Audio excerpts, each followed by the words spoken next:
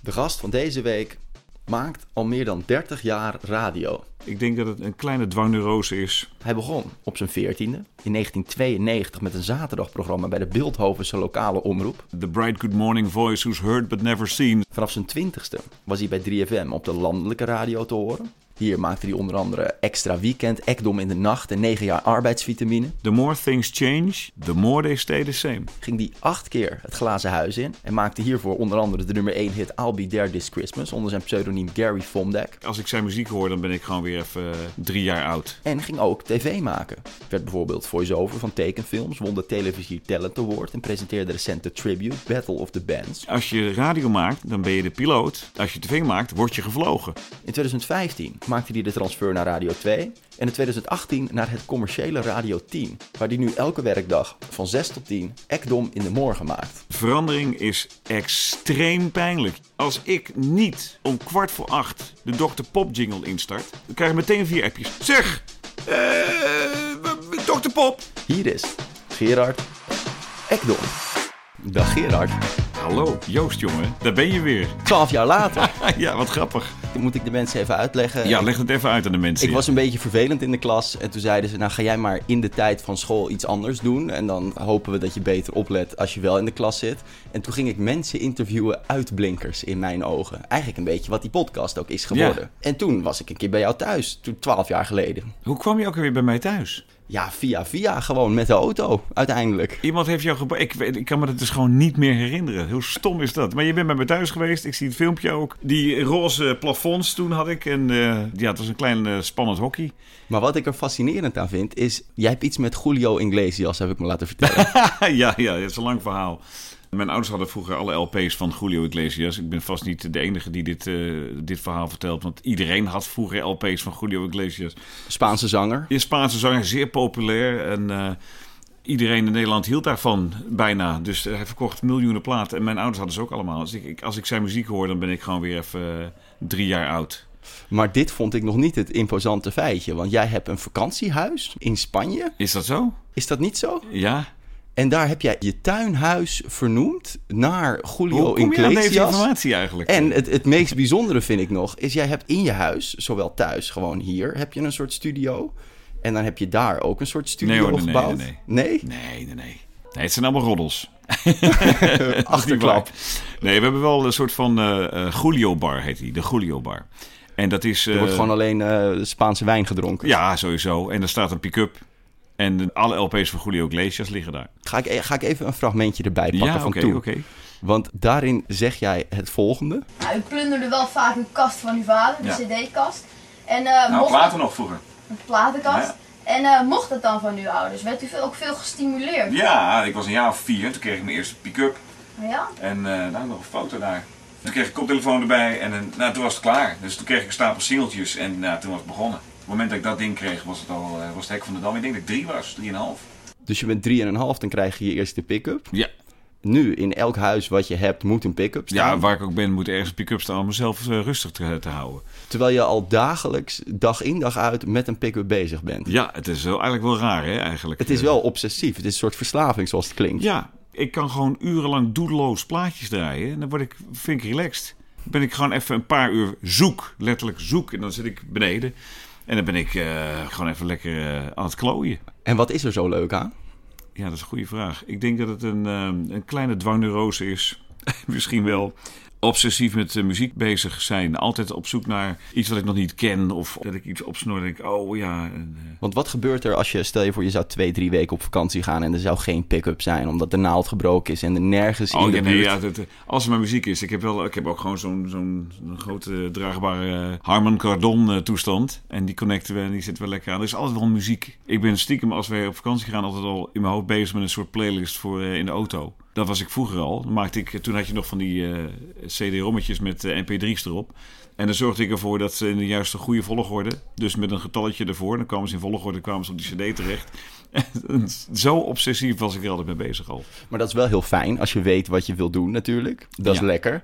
Op je 14e of zo kwam je terecht bij de lokale omroep. En daar zeg je in dat interview wat we 12 jaar geleden hadden, zeg je daar dit over. Nou, mijn eerste uitzending was waardeloos natuurlijk. Ik werd daarna nog veel slechter. Je wordt eerst heel slecht om daarna heel goed te worden. Maar als je van je fouten leert en je hoort ze ook op een gegeven moment, denk je, oké, dit was niet zo goed. Als ik het nou voortaan zo doe en de volgende keer lukt het wel. En je hebt van die momenten dat alles perfect is en denk je, nou, ik ben op de goede weg. Oké. Je wordt eerst slechter voor je beter wordt. Dat had ik wel, ja. Ik was vreselijk. Ik was een hele slechte imitatie van Jeroen van Inkel. Dat was de grote held. Dat was mijn held, ja, zeker. Dus die probeerde ik na te doen. En op een gegeven moment had ik het redelijk onder de knie, dacht ik. En dan krijg je je eigen stijl. Maar ergens in between ben je eerst nog een tijdje heel slecht. Want wat deed je na van hem?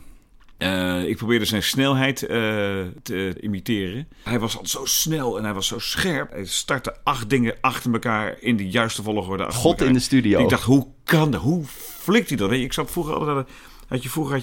hij deed de ochtend op vrijdagochtend. Rinkel de Kinkel ook goedemorgen. En dan zat ik met een koptelefoon in mijn pyjama nog aan. En dan zat ik te luisteren naar hem. En dan dacht ik, hoe doet hij dit? En toen had je ook de techniek natuurlijk nog niet mee. Want je hebt nu is alles digitaal, computers. Hij zat vroeger in een cockpit met 8 van die snelstart jingle tapes. Zonder aanloopstrook. Bam, bam, bam, bam. Van die cards stond hij in te starten. En ik heb er wel eens beelden van gezien. Die heb ik 40 keer teruggespoeld. Want ik dacht, dus zo zit hij erbij. Nog een keer, nog een keer, nog een keer. En dat vond ik heel indrukwekkend. Dus ik wilde dat ook doen. Alleen dat ging wel ten koste van wat ik zei. Ik was daar veel te geconcentreerd mee bezig. Dus op een gegeven moment was ik gewoon... Ik kwam volgens mij alleen maar geluid uit. Of in ieder geval alleen maar klinkers. Dus je wordt eerst slechter en daarna beter. Omdat je eerst iemand anders na gaat doen wat je nog helemaal niet beheerst eigenlijk. Ja. En dan ga je het proberen en dan ga je 10 keer op je bek. En dan later krijg je dat wel onder de knie. Maar hoe ontwikkelde je eigen stijl? Je unieke voice, stem? Door eigenlijk gewoon jezelf te zijn. Kijk, ik praat op de radio niet anders dan normaal gesproken. Daar zijn mensen die daar anders over denken. Is dat zo? Johan Derksen zei op een gegeven moment toch, volgens mij was dat zelfs over jou. Oh ja, klopt, ja. Johan Derksen heeft dat gezegd, ja. Nou, Johan, ik heb je wel eens een uitzending gehad bij Top Op. Toen heeft hij een artiest aan de Wall of Fame gehangen. QB in the Blizzards namelijk, weet ik nog uit mijn hoofd. En het probleem was, ik heb er nooit wat over gehoord. Iedereen denkt dus dat ik een stemmetje opzet op de radio. Dat is niet zo. Kijk, je praat wat lovender. Als ik onderuitgezakt voor de tv-hangstafel zeg ik... Wil jij nog een wijntje, schat?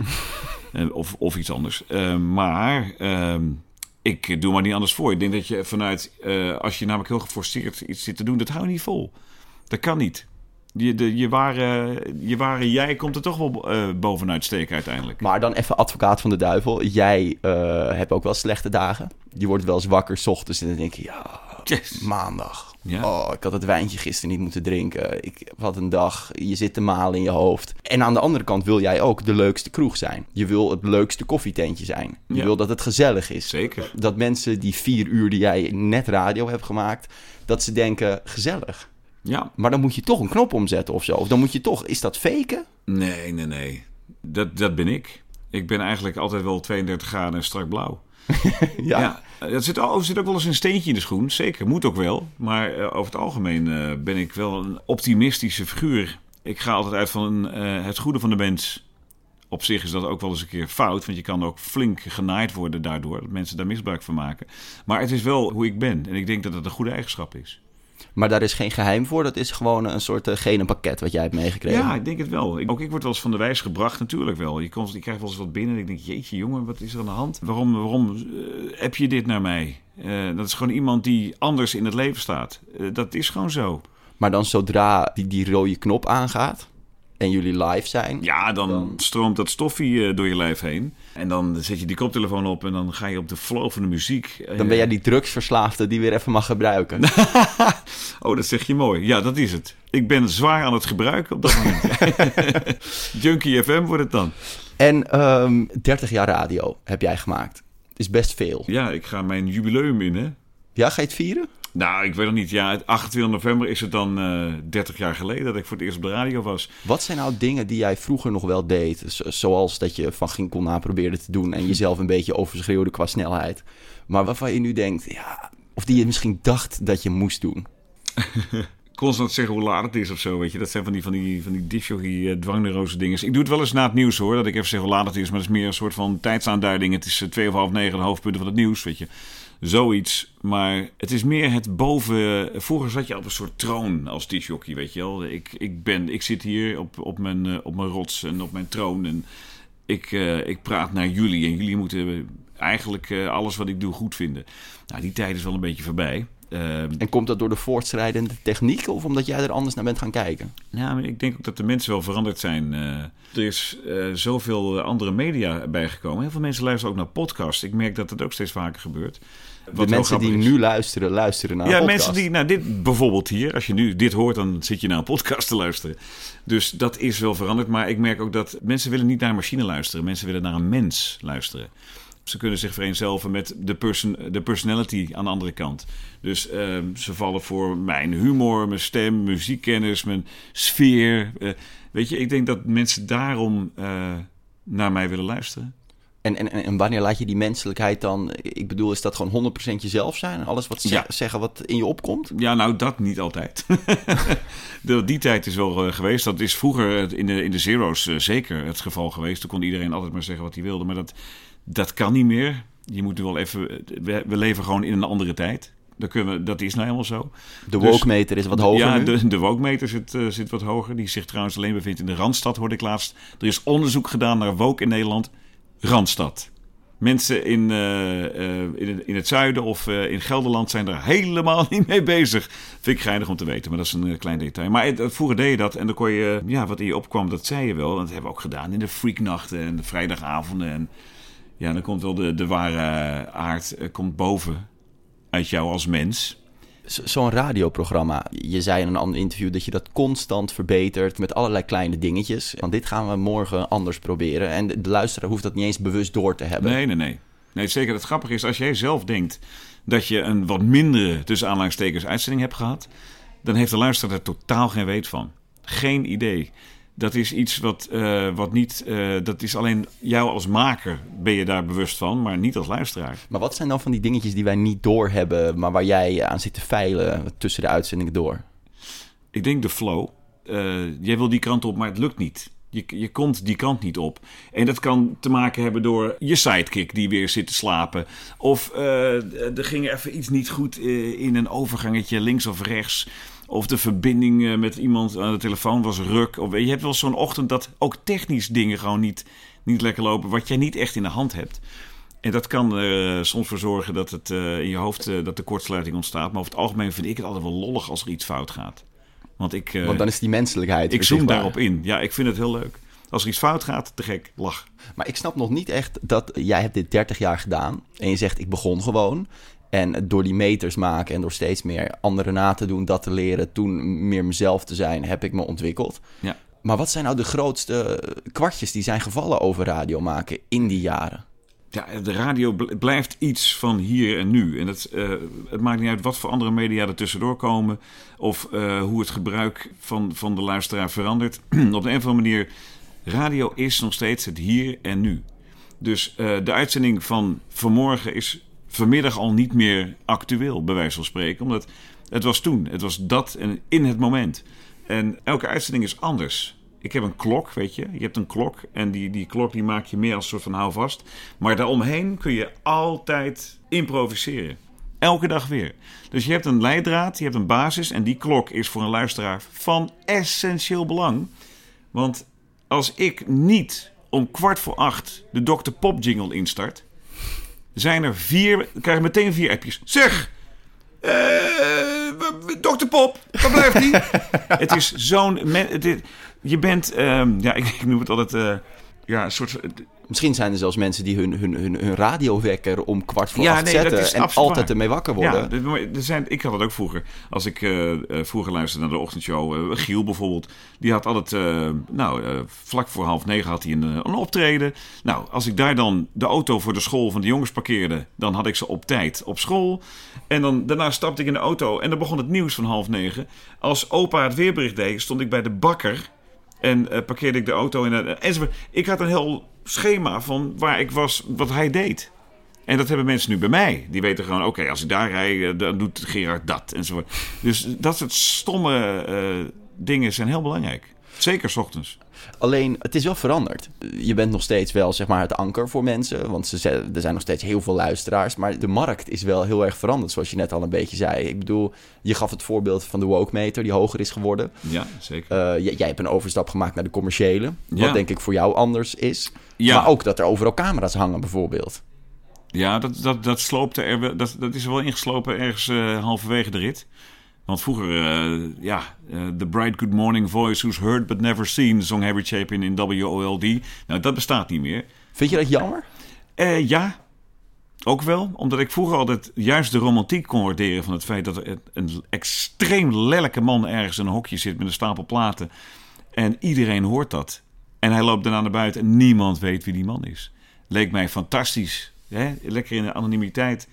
Dus de reden dat ik bekend ben geworden is niet een doel geweest, maar het is een bijkomstigheid. Maar bijvoorbeeld Serious Request was voor mij helemaal geen radio-evenement. Nee, hè? Nee, eigenlijk Dat niet. was De radio puur deden we erbij of zo. Terwijl het was juist ontzettend radio. Want ja, extremer dan dat kon het niet worden, weet je. Zoveel radio, dag en nacht. Je had soms wel 12 uur. Ik keek het altijd, maar ik heb het nooit op de radio geluisterd. Nooit. Je hebt altijd gekeken. Altijd. Ja, je was niet de enige, want ik begreep dat het heel erg verslavend was. Je keek naar niets. Het was slow tv. Heerlijk. Het ultieme kerstgevoel. Ja, nee, maar laat het maar aan, want er komt zo meteen vast. Gaat de deurbel. Komt er iemand binnen en dan wil ik weten wie dat is, weet je wel. Of er gebeurt iets geks. Of Gerard doet misschien wel Living Doll, weet je. Dat soort... Maar gekke dingen kunnen natuurlijk niet echt meer nu de webcam aanstaat. Giel heeft zich ooit oraal laten bevredigen Ja, dat op was de zonder radio. webcam, hoor. Dat was zonder webcam. Ja, maar dat kan dus nu echt niet meer. Nee, daar krijg je... daar krijg je een hoop glazen mee. Dat kan niet meer. Dat is misschien maar goed ook, weet je wel. Dat was toen shocking. Dat is allemaal een keer gedaan. Het is allemaal een keer gedaan ook. Dus het is goed. En we zitten allemaal eens in ons neus. En dan denk je, oh ja, de webcam. Ach ja, joh. Je voelt je niet bekeken. Nee. En als de Pet Shop Boys komen, zie je mij nog steeds het alarmhoedje opdoen. Met die bril. En als ik het niet doe, krijg ik een sodemieter van de luisteraar. Hé, waar is je hoedje? Dus het is echt... het is heel erg. Maar is er nog wel een groot verschil tussen radio maken en tv maken voor jou? Ja, nee, absoluut. Ja, nee, tv maken is een heel ander verhaal. Dat is zo confronterend op de een of andere manier. Omdat, kijk, als je radio maakt, dat kun je doen met echt letterlijk een microfoon en 2 pick-ups. Dat kan. En een stapel platen, dan heb je het gewoon.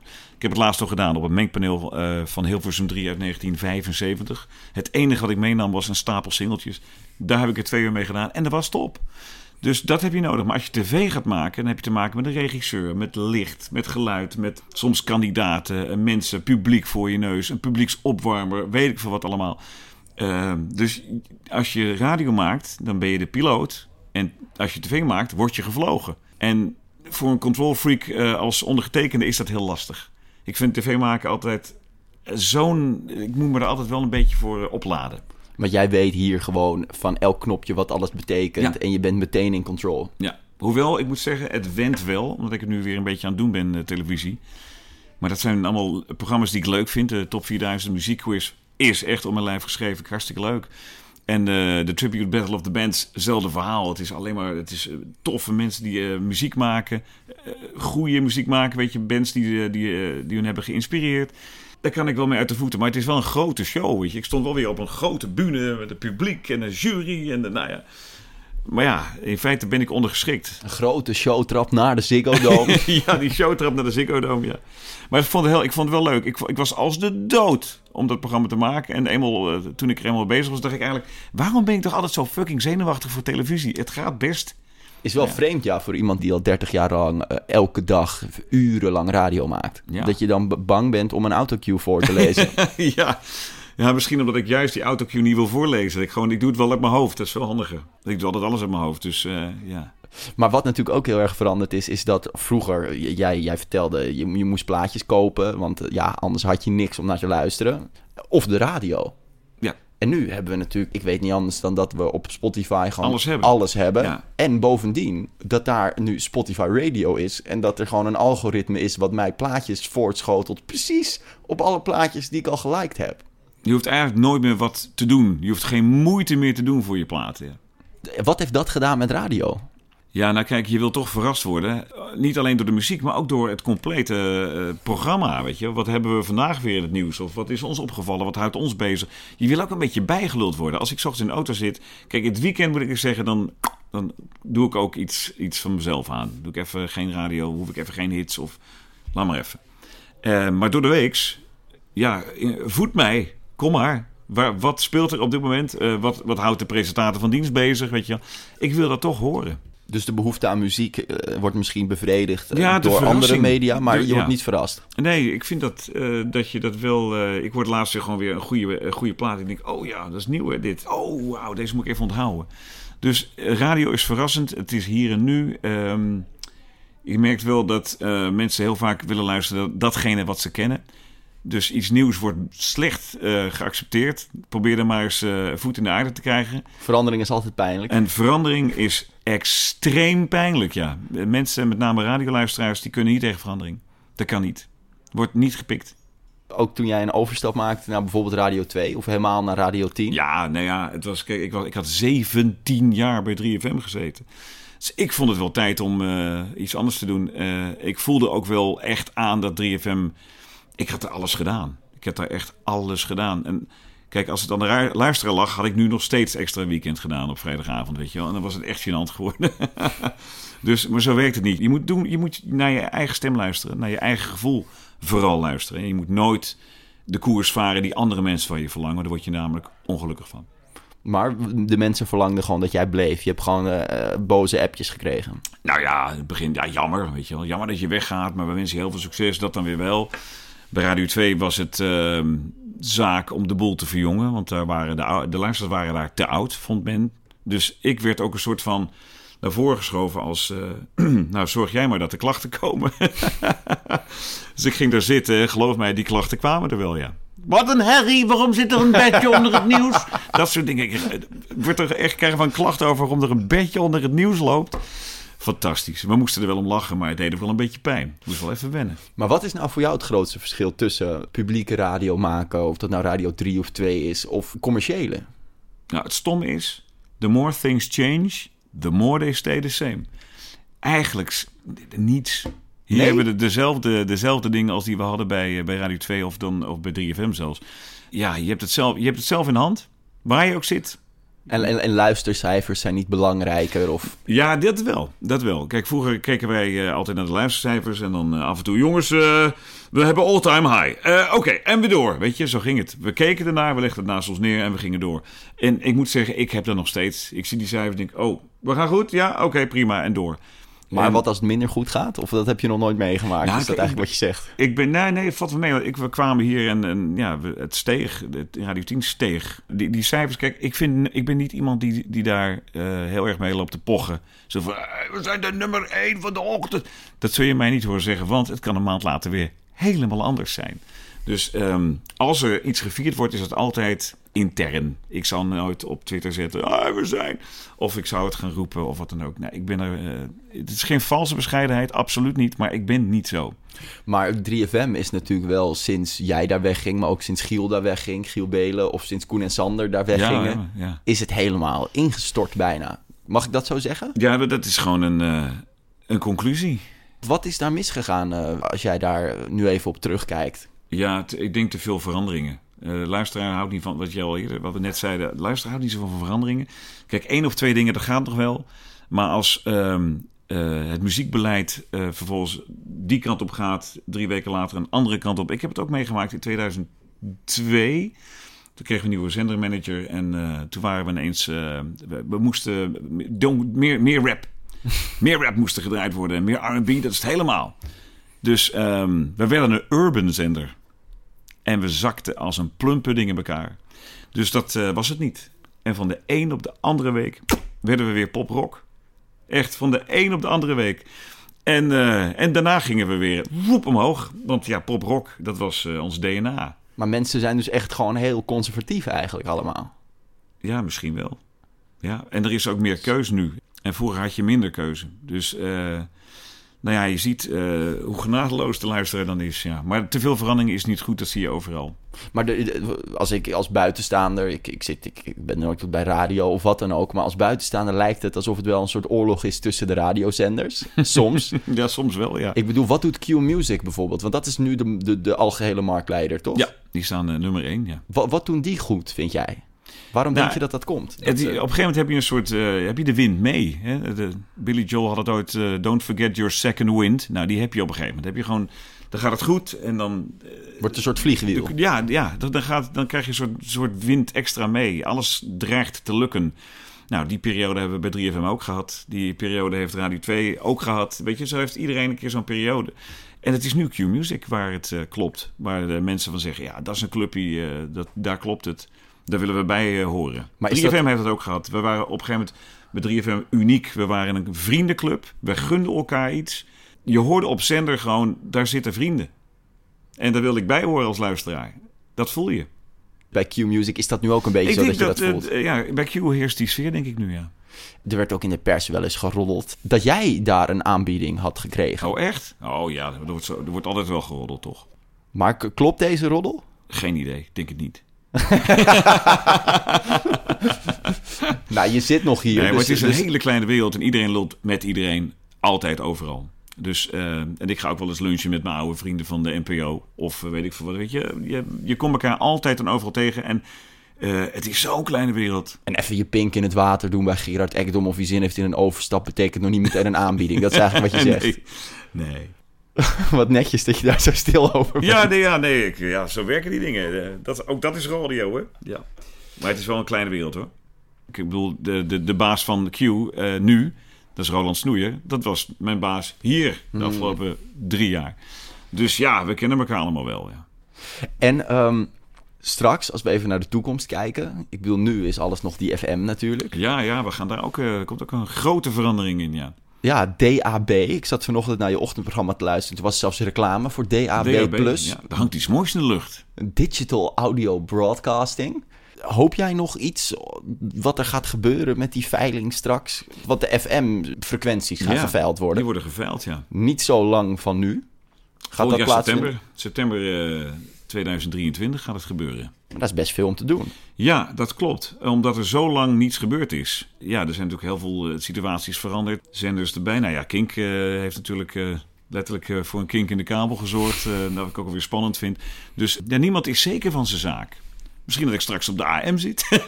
Hallo luisteraars! Maar het kan ook helemaal anders. Het kan ook nog zijn dat Radio 10 bijvoorbeeld een nog betere frequentie te pakken weet te krijgen. Wie zal het zeggen? Geen idee. Maar wat hoop je? Ik hoop een nog betere frequentie. Ja? Met een nog breder een groter bereik. We zijn heel slecht te ontvangen in het zuiden. Dus ik hoop eigenlijk dat we straks een nog beter bereik hebben. Ja. Maar waarom nog die FM? Waarom nog die frequentie? Ja, omdat precies dit, daar gaan we weer. Een Nederlander houdt niet van verandering. In Denemarken hebben ze geen FM meer. Daar doen ze alles via DAB. Alles. De FM bestaat niet meer. Is gewoon weg. Ook in de autoradio's en alles erop en eraan. Alles is DAB. Dus voordat wij allemaal over zijn naar een DAB-radio in de auto, is het echt 2000, wat zal het zijn? 50? Ik dacht dat wij altijd zo'n innovatief, creatief, progressief landje waren. Dacht ik ook, blijkbaar niet. Maar dit schijnt dan toch weer voor 7 jaar zo te zijn. Dat zal weer langer worden. Ik heb geen idee hoe lang we nog op de FM zitten. Maar blijkbaar is het van essentieel belang dat je als radiozender een goede FM-frequentie hebt. Het live element snap ik van de radio. Dat heel veel waarde heeft. En dat de uitzending van vanmorgen straks al niet meer actueel is. Of niet meer van nu. Maar het maakt jou dus wel iets uit hoe het gedistribueerd wordt live. Dat het wel via de FM gebeurt. Maar dat is gewoon voor bereikredenen. Ja, ik denk het wel. Maar aan de andere kant, je hebt natuurlijk ook de verbinding met je mobiele telefoon en de autoradio tegenwoordig. Ik bedoel, ik luister op weg naar de studio 's ochtends om 4:45 altijd even naar een podcast. Daar gaan we alweer, zie je wel. Dus dat is toch iets wat veranderd is in mijn leven. Ik deed vroeger altijd wel de radio aan, maar 's ochtends, ja. Dus je kunt dan ook gewoon op dat moment bepalen in de auto. Ik wil even naar Z100 in New York luisteren. Kijken wat er nu gebeurt. Klik, en dat kan. Alleen op de een of andere manier is de stap om dat te doen ook veel groter. Ja, ik heb er 6 geprogrammeerd en dit zijn de 6 zenders. Hier doe ik het mee. Ik ga daar niet van afwijken. Weet je wel, mensen doen dat echt niet. Mensen zijn gewoontedieren. Dus eigenlijk zouden we de conclusie kunnen trekken dat de personality die jij geworden bent, zeg maar, dat in die overdaad aan al die dingen die je kan luisteren, dat heel handig is. De bekendheid, ja. Dat ik, nu misschien meer dan ooit. Ja, zeker. Op basis van naam, misschien zelfs. Ja, wie zal het zeggen? Als we even naar een soort conclusie proberen te gaan. Oei. Jij hebt 10.000 plaatjes gekocht in je leven en cd's en platen. Dus je hebt een soort parate kennis van alles wat er kan. Wat je nu kan afspelen, kan je meteen uit je rugzakje die kennis pakken. Hoe belangrijk is de stem? Nou, met een stem krijg je een band. Ik had dat vroeger en dat is volgens mij nog steeds zo. Ik hoor, het is wel mooi. Kijk, je hoort, als je aan het zenden bent, het is vaak eenrichtingsverkeer. Maar heel soms krijg je ook wel eens een verhaal terug. En we hadden afgelopen zomer locatie-uitzending vanaf een camping in Zeist. En kon je luisteraars konden daarbij zijn, een paar. Hè, de happy few, die mochten erbij zijn. En er was één iemand, die luistert al 2 jaar elke dag naar Ekdom in de Morgen. En hij klokt altijd om 5:45 al in de app. Dat is Luc. En Luc zegt, zo, ik ben er weer. En Luc die was ook bij die campinguitzending. En hij kwam naar me toe, naar de uitzending. En zegt, ik wil jou eigenlijk bedanken. Klinkt heel gek. Maar jij hebt mij door zo'n ontzettend moeilijke tijd geholpen. Ik zeg, wat is er gebeurd allemaal? Hij zegt, nou, corona kwam. Ik raakte mijn baan kwijt. Of ik ging van de ene baan naar de andere. En ik kon daar heel moeilijk aan wennen. Ik verloor een paar familieleden. Bla, bla, bla, bla. Het was één grote ellende. En elke ochtend, wat er ook gebeurde, jij was er. Jullie zaten er. Ekdom in de Morgen. En ik kreeg gewoon, jullie waren mijn andere familie. Ik denk te weten wie jij bent nu. Terwijl ik je nog nooit gezien heb. Weet je, dat vind ik iets moois. Dat je dus op basis van wat je uitspookt in de uitzending, dat je daar een band mee krijgt met de luisteraar. Het was een heel klein verhaal. De steun. Van 1 iemand. Maar het zei zoveel op dat moment. Dat ik dacht, ja, zo werkt het dus aan de andere kant soms. En dat is dan echt de steun die had aan de gewoonte en aan het gevoel wat je meegaf. Ja, gewoon de sfeer van de uitzending. Ook een muziekfreak. Ook iemand die echt heel veel plaatjes heeft en zo. We hadden daarmee ook een soort van connectie. Ik denk, ja, wat grappig. Dit is dan 1 verhaal, er zijn er vast meer. De laatste vraag die ik altijd aan iedereen stel, en sowieso bedankt voor je tijd natuurlijk. Uiteraard. Dat is, wat is nou het beste advies dat jij kan geven over je weg vinden in de creatieve wereld? En dan zou ik er nog 1 ding aan willen toevoegen. Want jij hebt natuurlijk wel de mazzel gehad dat je meteen al vanaf eigenlijk je geboorte, vanaf dat je kon praten, precies wist wat je wilde doen. Ja, dat is jaloersmakend, hoor ik wel eens. Er zijn heel veel mensen die op een 30ste nog steeds geen idee hebben wat ze willen worden.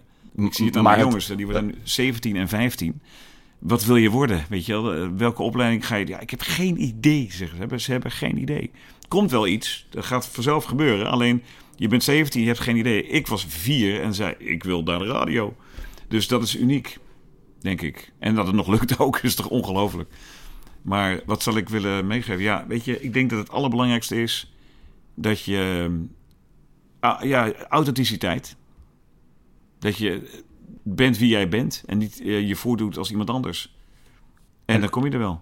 En dat heb je ook moeten leren dus. Ja, zeker. Nou ja, ik was eerst een hele slechte Van Inkel. En later werd ik Gerard. Maar dat heeft even tijd nodig. Zeker in het begin met de lokale omroep. Want niks werkt daar. Vroeger tenminste. Ik wil nog 1 korte shout-out naar jou doen. Want deze podcast heet natuurlijk de Joost Mag Het Weten podcast. De mensen die dit aanzetten, die weten dat. En jij zei toen, bij dat interview, 12 jaar geleden, voor dat schoolprojectje, zei jij aan het einde dit. Hartstikke bedankt. Succes met je project. En als dank daarvoor nog een mooi flesje wijn. Krijg nou wat Lekker een flesje Italiaans. wijn. Joost Mag Het Weten, jongens. Hou hem in de gaten. Nou, het is gelukt. Je hebt Joost Mag Het Weten opgezet. Eerlijk gezegd moet ik er wel bij zeggen dat als ik een Joost aan de telefoon heb, dan zeg ik, nou Joost, jij mag het weten. Zeg maar wat je wil horen. Ik zeg het eigenlijk altijd, maar dat maakt niet uit. Maar desondanks, ontzettend bedankt. Graag gedaan. En succes. Over 12 jaar weer, zeg ik. Tot zover de BNY Joost Mag Het Weten podcast aflevering 147 met Gerard Ekdom. Op 28 november precies is het 30-jarig jubileum van hem op de radio. Dus stuur hem vooral die dag een berichtje via zijn radioshow. Het tv-programma The Tribute Battle of the Bands krijgt trouwens een 2e seizoen. Het is vanaf 7 januari op SBS 6 te zien. Dank voor het luisteren. Graag tot volgende week. Deze podcast werd mede mogelijk gemaakt door Broadcast Magazine. Naast een vakblad in print, uitgegroeid tot een breed platform aan activiteiten waarmee de slogan midden in de media alle recht wordt aangedaan. Kijk op www.broadcastmagazine.nl.